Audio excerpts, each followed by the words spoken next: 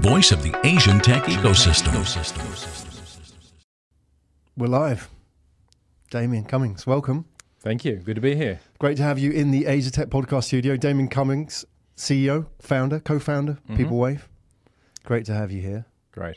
We're going to talk about, well, there's a lot of things we've got to talk about. How you got here in the first place and what you're doing with People Wave. Now, what is the problem that you're solving?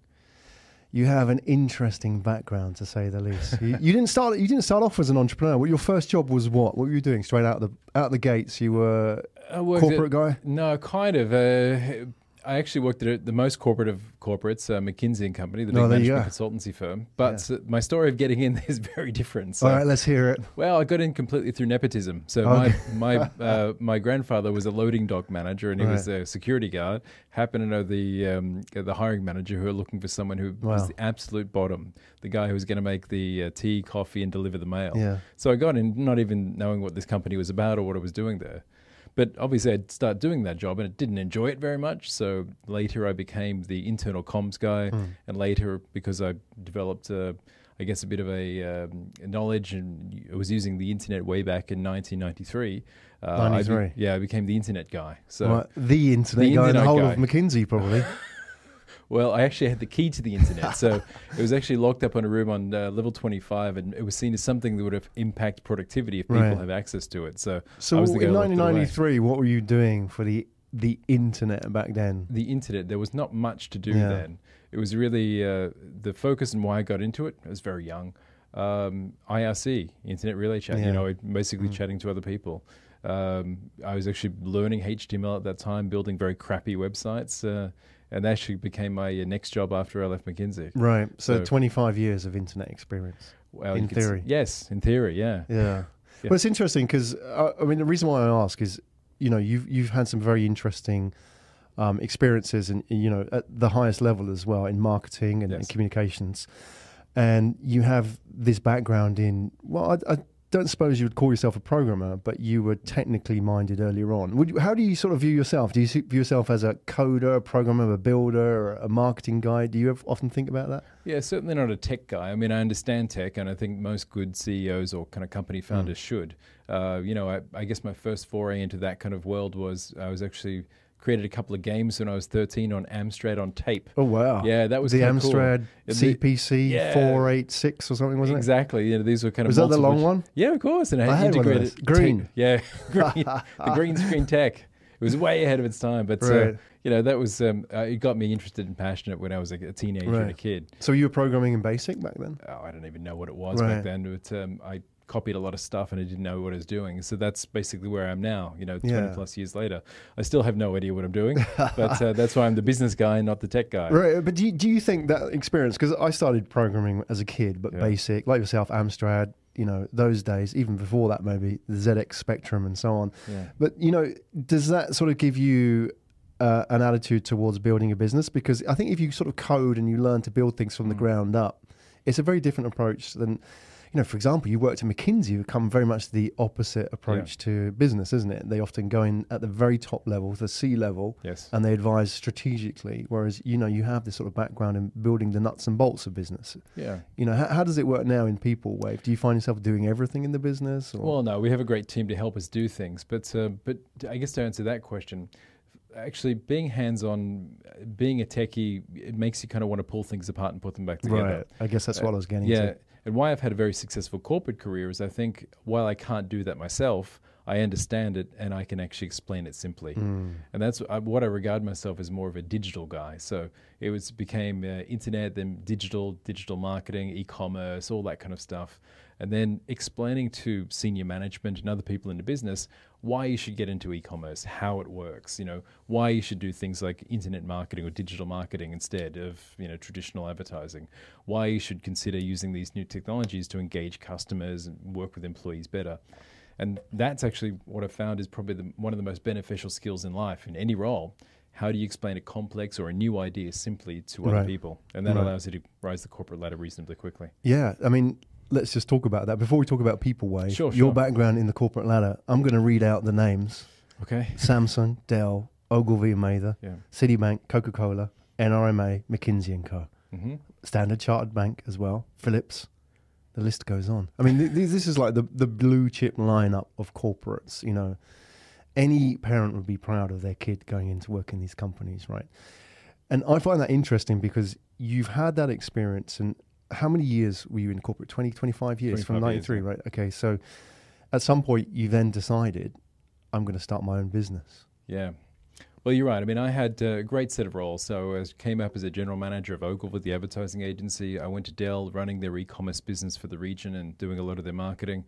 Then I went to Samsung and had a regional marketing director title. I became the chief marketing officer at Philips before my last job at Standard Chartered Bank, where I was the global head of digital. And what happened is that I got retrenched. I got laid off. I don't know if you've ever been laid off before, but it's a really traumatizing experience. Right, especially when you've got, you know, you're not like a kid who's just sort of started in the working world. You've got years of experience and exactly mortgages to pay and so on. Yeah, and part of it, you've got people that love you, that care about you, who you need to take care of. On the other side, it's nothing to do with how good you performed. This is just a blanket cutting of people because, you know, big companies need to cut costs. So what I realized is I had an opportunity. So with a small redundancy payout, I could have actually gone and getting another big job somewhere else. But frankly, I didn't want to go into financial services. Tech was good, but again, it's hard to get those big jobs. What I really wanted to do was kind of make work a bit fairer, take what I knew in digital and digital transformation and apply that to what I was really passionate about at that time. And still, you know, how do you make work fair and put people first? I mean, big companies are earning billions and billions of dollars, but as soon as they're missing a quarter, slash people. You've got to... Why is that not fair? It's not, well... I'm asking a stupid question, but Yeah. you know, you obviously know the answer to it, so I want to hear it. Well, there are many parts of this equation. I mean, start with the employees. 70% of employees are unhappy. That's a global Gallup survey data. And we know that 80% of that unhappiness comes from a direct manager. So many managers have never been trained. They have no skills on how to manage people. You don't go to Harvard or do an MBA and get taught how to have social skills or people management skills. You're just supposed to pick it up. So what happens is a series of unfair decisions start to creep in. You do your annual performance appraisal. Your boss tells you whether you did a good or a bad job. That's more based on likability. You know, do I like you or not? Rather than actually whether you did do a good job. Right. And sometimes it doesn't matter how much revenue you're bringing in or costs you're saving or whatever you're doing for a big company. They don't look at you as an individual. They look at the department. They look at the country and slash and burn. And there's a lot of unfairness because a lack of training, a lack of tools, and maybe a lack of caring. I want to just dive into that data that you shared here because I saw that Gallup poll. That was a few years back. The 80% unhappy or 70% unhappy. Yeah. 70% unhappy, 80% as a result of a direct manager. So correct. If you do the math, it's about 50, 60% are unhappy because of their managers. Yeah, that's right. So that's a lot of people. It's a lot of people. But, you know, your background in the corporate world is very successful. So, you know, you navigated that very well. Like you said, you knew what to do and how to play that game successfully for 20 plus years. So why would you then want to go and change that? Well, because you can look at my CV, I've jumped a lot as well because I get to a certain point where I can't continue. I know there are so many unfair practices there and I didn't develop all the political skills needed to get to the top. And, you know, we spent a lot of time at PeopleWave researching it. We looked at things like what are the key factors that allow you to thrive in a company? I realized that getting a promotion, for example, it's completely dependent on your political acumen, how much you manage up. And I think almost everyone's got a story of, you know, a complete douchebag who's got that promotion, never actually did their job well, don't have the right skills, but again, great political acumen. And that doesn't feel right. And you're getting a lot of kind of people with dubious character hitting the very top of corporates. And I didn't quite hit the top of corporate, and I didn't want to go down that route. I would rather have a bit more integrity and try to fix it for everybody.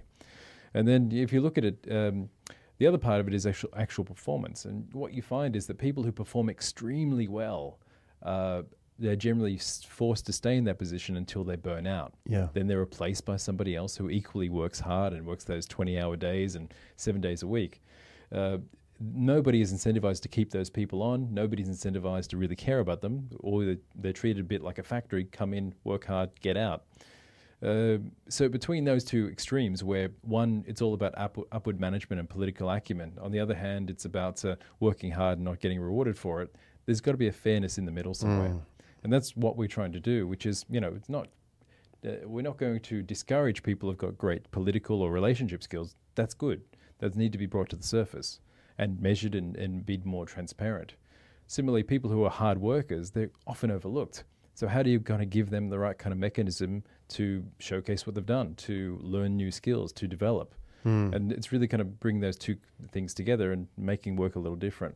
Okay, so let's hear it. So we've established what the problem is. Yes. People Wave, how do they fix this? Well, we started off back in January 2017, and I honestly didn't know how to fix it. I thought the solution was in the recruitment space, and I was really motivated because that's another big story as well. If anyone's applied for a job recently, you know how dehumanizing that is. I haven't. Tell me. So I've worked for myself for the last 20 years. So Okay. what am I going to go for? So help me empathize with your Got it. pain. Okay. Well, maybe someone in the audience has gone for a job recently. So if you have, you notice that you might apply for, literally hundreds of jobs. Yeah. You're sending your CV in, and what normally happens is you never hear anything back. For most people, it's the same kind of level as losing someone in the family or going through something as stressful as a wedding. It's a big, big thing. It's a life-changing event, getting a new job, changing jobs. But it seems like the whole process around treating candidates is extremely poor. You never get a call back. You don't know where you are in the process.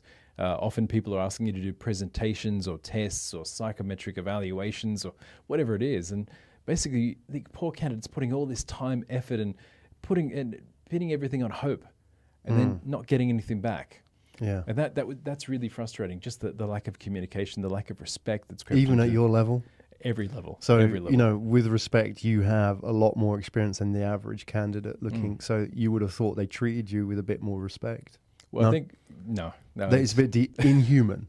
I think it is, yes. Yeah. That's my belief. So that's where we wanted to start. We thought, okay, well, what could we do in the recruitment space? Then I quickly realized we would have to do a lot of other things before we got there. What we wanted to do is actually look at every aspect of people management and human resources and try to fix it. So PeopleWave, we've launched a couple of different tools.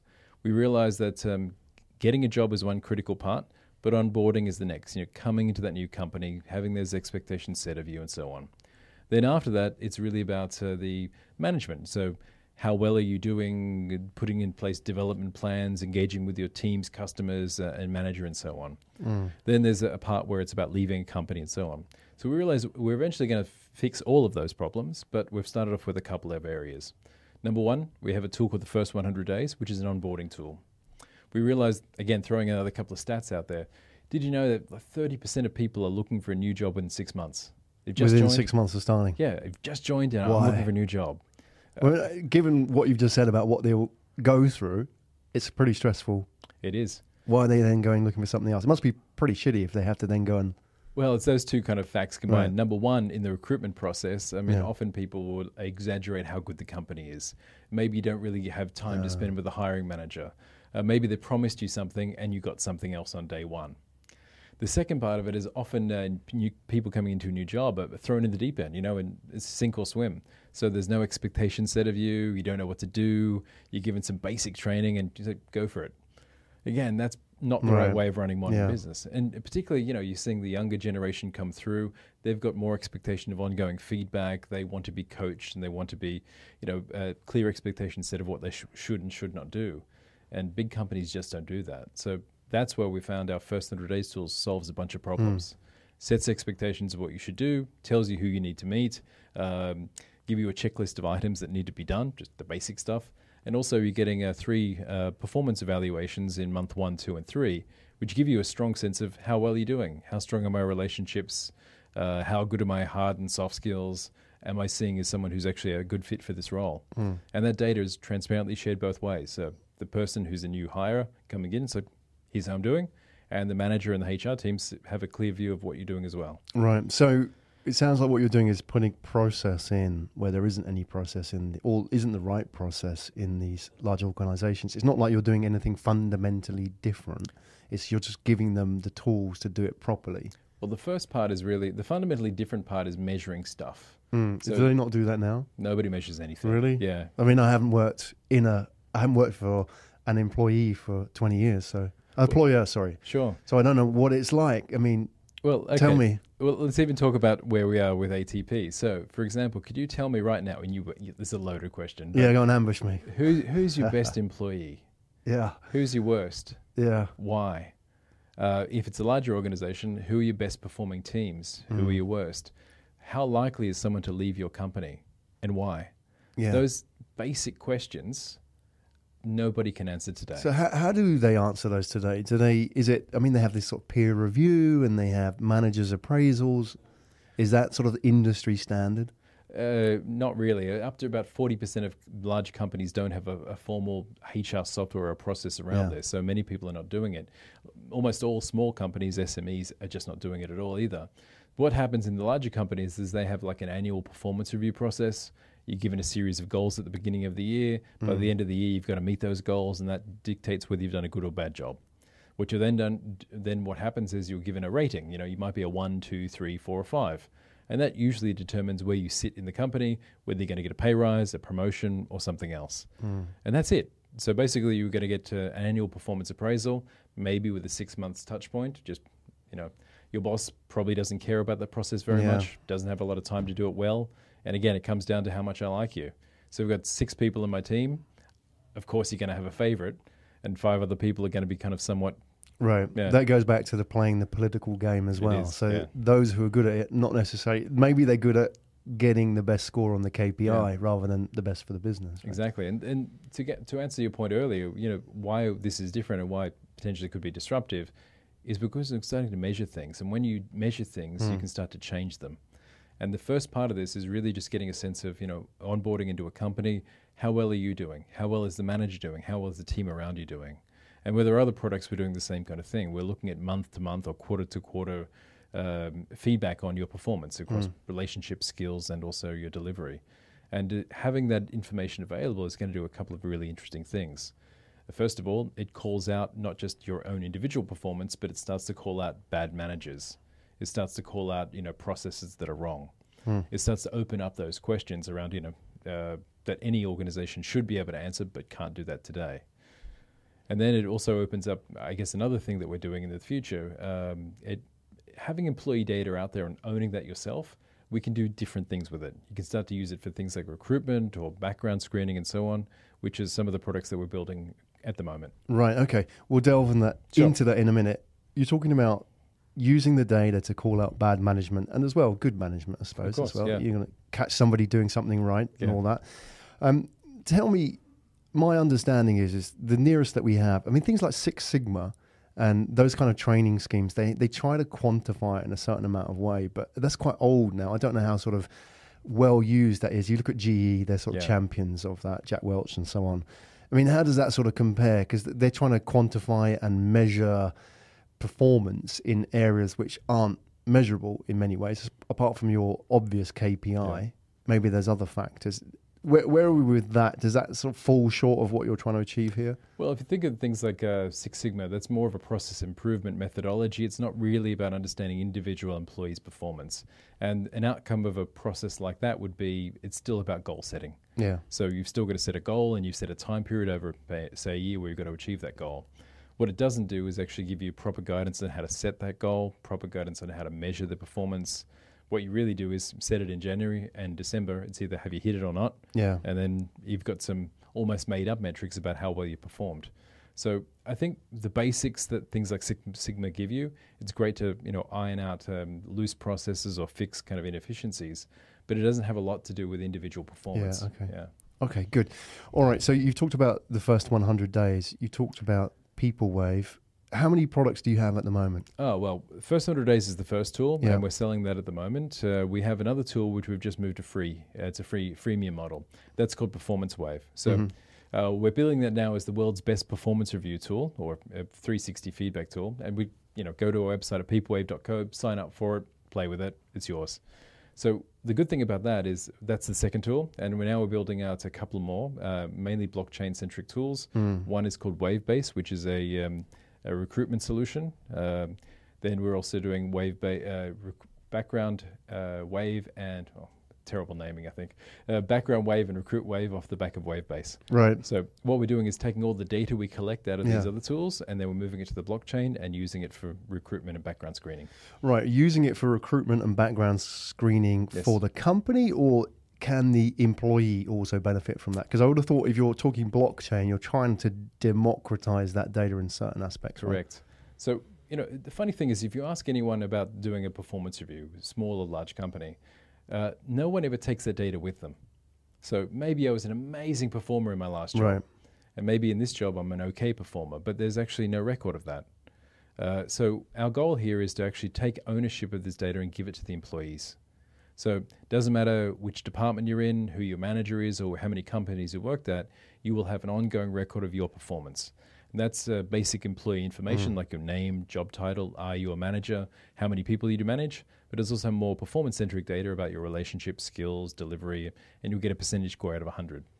So what we do is actually move that to a blockchain solution, give employees complete control over it. They can massage their story as they need to, so upweight some things, downweight some things, and choose who sees it or doesn't see it. And what we're doing out of that is it actually does a very interesting thing to recruitment. Again, going stereotypical, we position what we're doing with that recruitment solution as we're a bit like the Google of recruitment. Simple search mechanism, so a search bar, for example, and what you type in is criteria that you need in the next employee. So if you're looking for, say, a videographer for the show here, you might say, okay, I'm looking for a videographer. He's got 5 years of experience. He's been a people manager, managed 3 or more people, and been rated 85 and above by former managers. Now, right now, if you're looking for that person today, you're going to put a job ad out there and hope for the best. You're going to get a lot of crappy candidates coming in. You don't have time to engage those guys, etc. So what will happen with our tool is you're searching actual performance information. So then you'll get a stack rank of the best candidate through to the 100th candidate, and you can choose whether you want to meet them or not. So it actually benefits both employees because they own their data.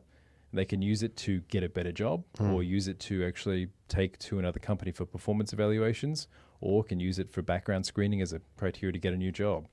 And for companies, it revolutionizes the whole the recruitment process. Yeah. It means that you're not searching for, a needle in the haystack for the best candidate. You're basically searching actual performance data and you're finding the best people for the job.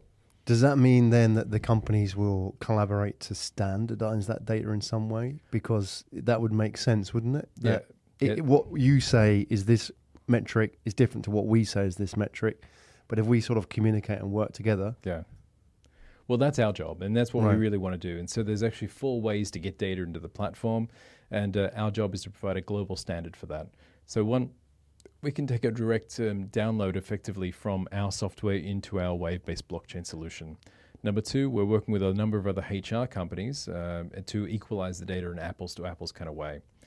Number 3, we actually have an ability to do a kind of automatic verification, like a manual verification. So if you don't have a performance review software tool, you can actually go and verify it with your former manager and company, and then you can kind of upload your own data yourself. And finally, what we're looking for is big companies that have already got the scale. Think about LinkedIn, think about Facebook, think about people like Salesforce or Oracle. They have very, very large databases with a set of standardized data in there. We can actually get that on the platform. Great. And what will also happen is that we will start to go out to institutions. Think about universities, for example. They've already standardized what a degree looks like and what an academic transcript is. If we can have performance data as the core part of what we're doing on this blockchain solution, bring in things like culture fit, university transcripts and other, then you bring in other third-party stuff like LinkedIn information and so on. It becomes a very robust profile for somebody. You could train these organizations to interface with what you have so they could then be of benefit to the employers down the line, right? Because they don't know themselves, do they? They don't. And again, they could pick and choose. So that's the beauty of this as well. We will standardize data across as many many formats as possible, and we'll make it available to companies if they want to pay for it. And they can take the bits that they need, or they can take the entire all the data from the blockchain if required. But we'll spend a lot of time educating them and showing them how to do it right. Yeah. Excellent. Okay, let's talk about the company itself. Sure. By the way, Standard Chartered, have they bought your product yet? No comment?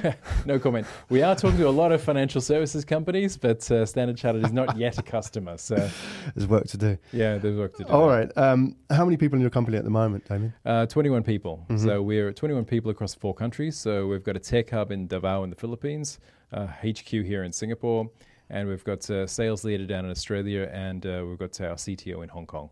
Right. Okay. How is that managing across all these countries and time zones for you? For me, quite simple, because I've been doing it all my career. So when you get process implement, and maybe this is a little bit different to most startups, we're a very process-driven company. You have things like online meetings. They're set up for Monday one-on-ones. You have team meetings every 2 weeks. We have other get-togethers that kind of make it, even a virtual organization, quite close. But having that process, sharing stuff like sales data on Zoom, constant conversations on things like Slack, it just kind of, makes the distance a little bit shorter. Yeah. And how was it for you coming from the corporate world where, let's say you had a laptop and it broke, then the guy would come running up from the IT department and fix it. Now you're doing it all yourself. And all these processes you're going to have to build yourself effectively or architect them, and somebody's in your team going to build them. Yeah. You don't have a whole department for that now. No. How has that been for you as a journey? I find it very liberating, to be honest. Yeah. I'd much rather have a broken laptop and fix it in a couple of hours rather than have to wait, 6 weeks for the corporate IT department to give me a crappy one in the meantime and come back with a new battery that fails a day later. So for me, enjoying it, yeah. So the upsides of actually being an entrepreneur in a startup are the freedom, the ability to grow something and get people to a purpose-driven company, which I find great. The downside are obviously money's always tight for any startup, so that's a challenge. And it's the hustle. It's the hustle, yeah. And it can be difficult going from when you've got a big brand backing you up into a company that few people have heard of. So there's a little bit of humility that kind of creeps back into the conversation. I think we all kind of need it once in a while, especially when you've had a long career. You kind of got to bring yourself back into the real world as well. How is it when you wake up in the morning and you realize that you're running your own business, like after 25 years of everything being looked after? Well, I spent a lot of time thinking about this before I took the plunge, and I think for me, I'm a big believer in purpose-driven organizations. So I've worked at big companies, but they don't give back. They don't have a meaning. They don't have a purpose. So I think about, I've worked at a bank, and their kind of stated mission was to be the biggest, be the best. That doesn't inspire me. But they have mission statements like, we want to enrich lives and empower whatever. I mean, they do have, Enron, I think, had one, which is quite famous. But yeah, it's all kind of wanky, right? It doesn't actually mean anything. So tell it as it is. Well, yeah, you got to tell it as transparency, right? But so for us, look, we want to make work fair, and we want to put people first. And that's not a marketing strap line. That's what motivates me to get up. Money will be tight. We've missed out on a customer. Something went wrong in the tech. There's a people problem somewhere. Other issues pop up. I'll wake up tired, but I think, okay, I'm doing the right thing. Yeah. There's a greater purpose here. And everyone who works at the company and has gone through the ups and downs with us also believes in that purpose. And that's the reason we do it. Yeah, definitely. Yeah. You got to have something to wake up for, haven't you? Yeah. And that's what it's about. And you are currently fundraising at the moment? We are, yes. So what's the situation? How have you funded it up until now? Yeah, so it's a combination of, we've got a series seed round last year. So we've got just over 700,000 USD that's come in. It's got us through our first year and a half. And now we launched a couple of months ago an ICO. That has been an interesting and disappointing experience. Yeah, tell us about that, because it's the buzzword of the moment, isn't it? The ICO. And what's it actually like? It's terrible, filled with scammers and so on. And I think there's a high degree of skepticism in the market around it, because about 80% of these ICOs are scam. But and a lot of them are business plan ICOs only. So they're not real businesses with real products and so on. So we thought we'd differentiate ourselves there. But every day you get someone else, pretending to be somebody else, trying to, sell you marketing services, and a lot of cowboys and sharks out there. So why did you go into the ICO? Did you just think it was an easier way to raise funds? Because you've done the seed round. Yeah. And I guess, for the levels you're probably trying to raise at the next round, you probably thought, maybe I need to go to Series A or a VC at this stage. But an ICO would be a lot easier without less, sort of constraints as well. Well, really, the options are seed round raised, then it's either Series A or something else. So what we did is earlier this year, we spoke to a few people up at Series A, and then told us to go away, come back in a year or two. Well, actually come back in 2 to 3 years. When you had when it's a safe bet for them. When there's de-risked it, okay. Yeah, $2 million in revenue coming in, great run rates, and at that point we'll give you $2 million and take half your business. Yeah, right. So well, at that point I don't need that. What we are is we're still very tight on revenue. Virtually nothing coming in yet, but we do have 400 customers using our platform, and it's growing fast every day. So we decided, well, ICO is actually good for founders. It's good for the company in that we control the terms and we control how the capital comes in. But what we actually changed our mind is, look, there are too many cowboys in that space, so we've pulled back to a hybrid model. And what we're really looking for is a Series A plus ICO investment. So what we're looking for is someone who would put in, well, originally the ICO hard cap was 20 million. We've revised that and said, okay, well, if we're looking at Series A, that's really 5 to 10. And what we'd say is, okay, well, we have tokens, these PWV tokens, which are quite valuable at the moment. We would actually do a double hybrid investment where someone's coming in, taking equity, taking some tokens. And what would happen is we're looking for someone to partner us to the next level. We don't want to just dumb money coming in. We want someone who sees the potential and who can help us grow. Yeah, because I wondered, because obviously an ICO can bring you a lot of dumb money, but you're looking for something a bit more than that, the partnership. I mean, you're out there talking at the moment, but this podcast goes out there for eternity. So I guess let's put the call out there. What is that person, or what kind of organization is it, or investor that you want to partner with? What kind of doors do you want them to open for you? What kind of knowledge do you want them to bring in? What are you looking for? Well, it's going to be here forever, so let me try to make a big call. What we're looking for is a 4 to 5 year acquisition. So that for us is getting to $1 billion plus valuation and selling ourselves either to one of the big tech companies like an Oracle or a Salesforce. And we think about it in those terms because where else are they going to go? They've conquered sales, they're doing marketing, now they're doing things like service. The next big, opportunity for them is going to be employee data. Or we look at the logical guys, the big digital companies, LinkedIn or Facebook, and those guys need to kind of do what we're doing. So LinkedIn is struggling for growth. They need to move into new areas. And Facebook really wants to get in with their workplace solution, at least, really needs to get into jobs and hiring and people management. So what we're looking for is, first of all, a VC that can help us go from Series A and eventually give us the introductions into a Series B or more. We're also looking for someone who's actually has a portfolio or can introduce us to those people, because we want our software with as many people as possible. Or ideally, we'd actually work with one of those tech companies who actually are willing to partner with us over the next few years and potentially have a buyout at the end of that process. Yeah, because if you look at someone like LinkedIn, or even Salesforce, yours is really a product they can just slot into their matrix, isn't it? It's straight to the bottom line in terms of the revenues for them. Exactly. It just should be pure profit for those guys. Yeah. So, and we won't be an expensive acquisition for them necessarily. Once we get to a decent level of scale, or at least have the Lego pieces of the technology there. And I think one of our value adds is that, look, we can do some cool stuff on cloud-based software and blockchain where, if I was a traditional software vendor like an SAP or an Oracle, they can't easily do that. So we become a logical acquisition for them just as a bolt-on and a profit builder. Okay. Yeah. So there's 21 in your team, as you said. Yes. How does it go from here? Are you recruiting at the moment? Yes. So it all depends on where we go with our fundraising and our Series A/ICO. But as soon as we do that, the plan is within a year to get to 100 people. We're looking for a big product team here in Singapore, more salespeople around the world, beefing up our Philippines tech hub.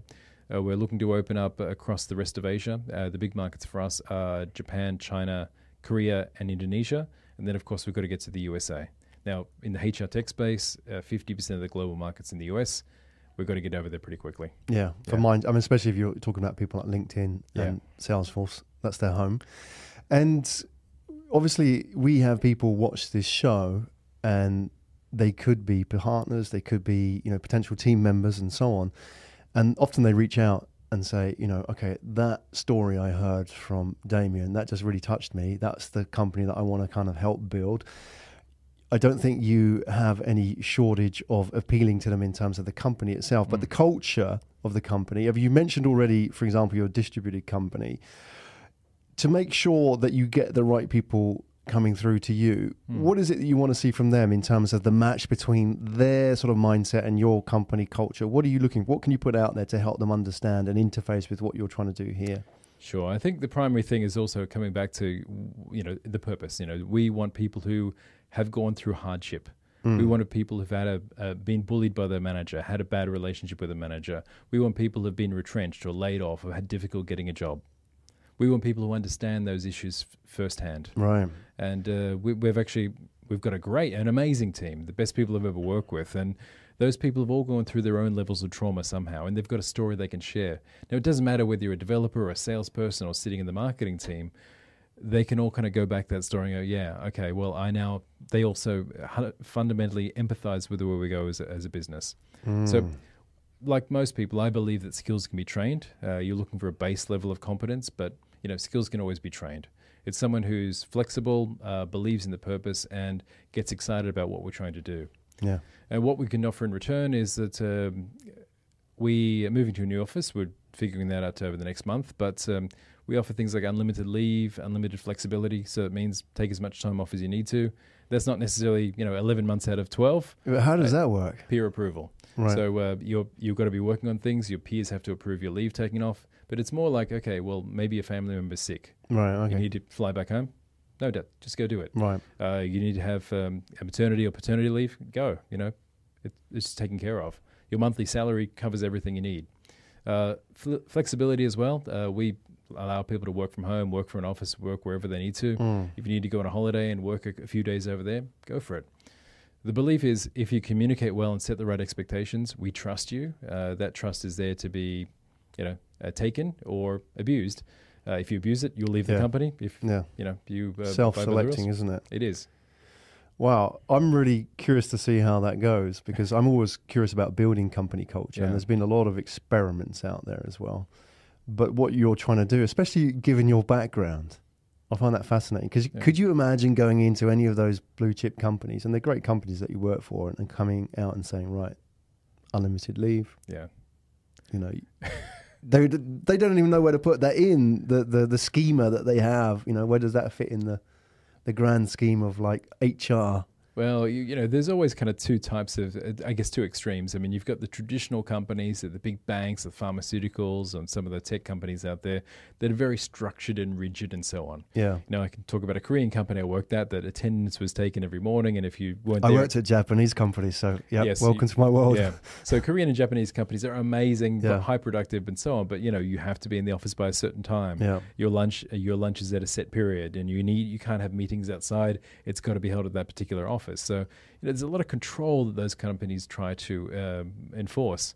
And then on the other hand, you got the companies like the Facebooks and the Googles of the world, or the LinkedIn. So free food, flexibility, mass up, whatever they have. It's like. But I think the new breed of startups coming in will take the best of both. Yeah. The processes from those more traditional companies, the flexibility, and the the caring of people like Google, and that's what we're trying to aim for. Yeah, good for you. Yeah. I love what you said, Damien, about. When I asked you about what kind of people do you want, and you specifically mentioned those that have experienced hardship. I find that fascinating. I suppose it's quite brave as well to put yourself out there and say you're looking for that, rather than trying to brush over the whole issue and make it talk just about the positives. Because I think a lot of entrepreneurs and people who work in startups do have people to prove wrong, and that is an energy in itself. I think so. Yeah. And with your own history as well. And I think about myself with the businesses here. I've got a few mofos to prove wrong getting this business right, but that motivates me, because sometimes the days when I'm not motivated purely by the mission, sometimes it's that, I wouldn't say it's an anger, but it's an energy which you've got to use, otherwise it will eat you up. And I think there are a lot of people out there, and maybe it's disenchantment to some extent, and especially people who are talented, who have gone through the corporate machine, and they've obviously given it a bit of a honeymoon period, but after that they've realized, what, this ain't working out, and I'm getting frustrated. And maybe the less talented ones don't move on, but those who really have something to do, to do the 10x projects, they're looking around thinking, this just ain't working. Yeah, you're exactly right. If you want stability, security, and lots of money, go work at a big corporate. Yeah. If you're going to work if you want to work to change the world, you got to do it at a smaller startup, something like PeopleWave, right? And there's trade-offs. So that's why we look for those people who've gone through that hardship, or they feel it in their bones. They want to make things better. They want to make work fair. And that's why we believe in it so much. And I completely agree with you. That energy inspires you, gets you through difficult times, and makes you overlook that things that things that might be spotty, or maybe we don't have all the processes or the right equipment in place, but they believe in the vision. They know we're going to get there in a few years. Awesome. Yeah. Damien Cummings, everybody, CEO, founder of PeopleWave. Damien, thanks so much for coming onto the show today and sharing your journey with us. And for those that are watching and listening, they may be potential investors, potential partners, potential inquirers, maybe long down the road. They may be people who want to work for your company, or just people who have something that may be of use, partnering, and know you're expanding as well. So people in different markets who may be a point of presence, helping you get into that market. How do they make contact with you? What is the best way to be in contact with Damien? Here's a couple of web addresses. So our corporate website is peoplewave.co, peoplewave.co. On there, if you're interested in our software, you can sign up for the free Performance Wave software. Use it yourself, no problem at all. On there, you can also contact us, so you should have our contact information. If you're interested in what we've done on the ICO as a spark to Series A and or SEO investment, we have a website called peoplewaveICO.io. That will give you information about what we're doing with our blockchain solution and what we're looking for on the investment side. And if you want to email me personally, you can either check me out on LinkedIn, I'm Damien Cummings, or email me at damien@peoplewave.co. Excellent. We'll put all the details in the show notes. And Damien, I wish you all the best with your journey, your adventure that you're going on, and everybody that you attract as well, that team. It sounds like quite a tight team. And I'll be excited to see what you guys can produce and, dare I say it, disrupt down the road. But yes, I hope so we're too. on a mission here, right? Thanks everybody for watching the show and subscribing. If you're listening on SoundCloud, please go ahead and like us there. If you're watching on YouTube, then please subscribe to the show. And if you want to get the full in-depth interview, you can get it on YouTube with Damien. Also, we'll put the audio up on SoundCloud. You can get it on our website as well. Damien, thanks a lot. Come back on 6-12 months down the line. Love to. Love to get an update, see how the journey unfolds. Yeah, tell you a wonderful good news story at that point. But thank you very much. It's been great. Excellent. Thank you, Damien.